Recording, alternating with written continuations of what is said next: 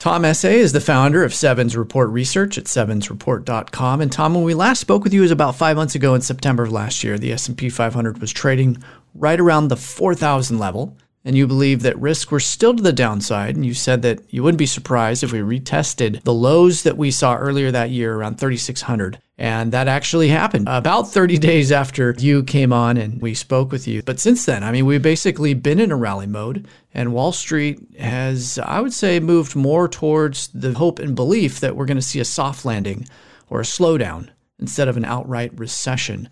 Where do you stand on the outlook currently? Like last time I was on, I think I'm a bit more cautious than the consensus. I'll admit that there has been some positive improvement since the lows of 3,600. There have been some signs of progress in China reopening. The economy is proving to be more resilient than expected. So, a lot of the sort of the very negative calls have so far been at least delayed. Let's put it that way. I mean, there has been some progress in this market.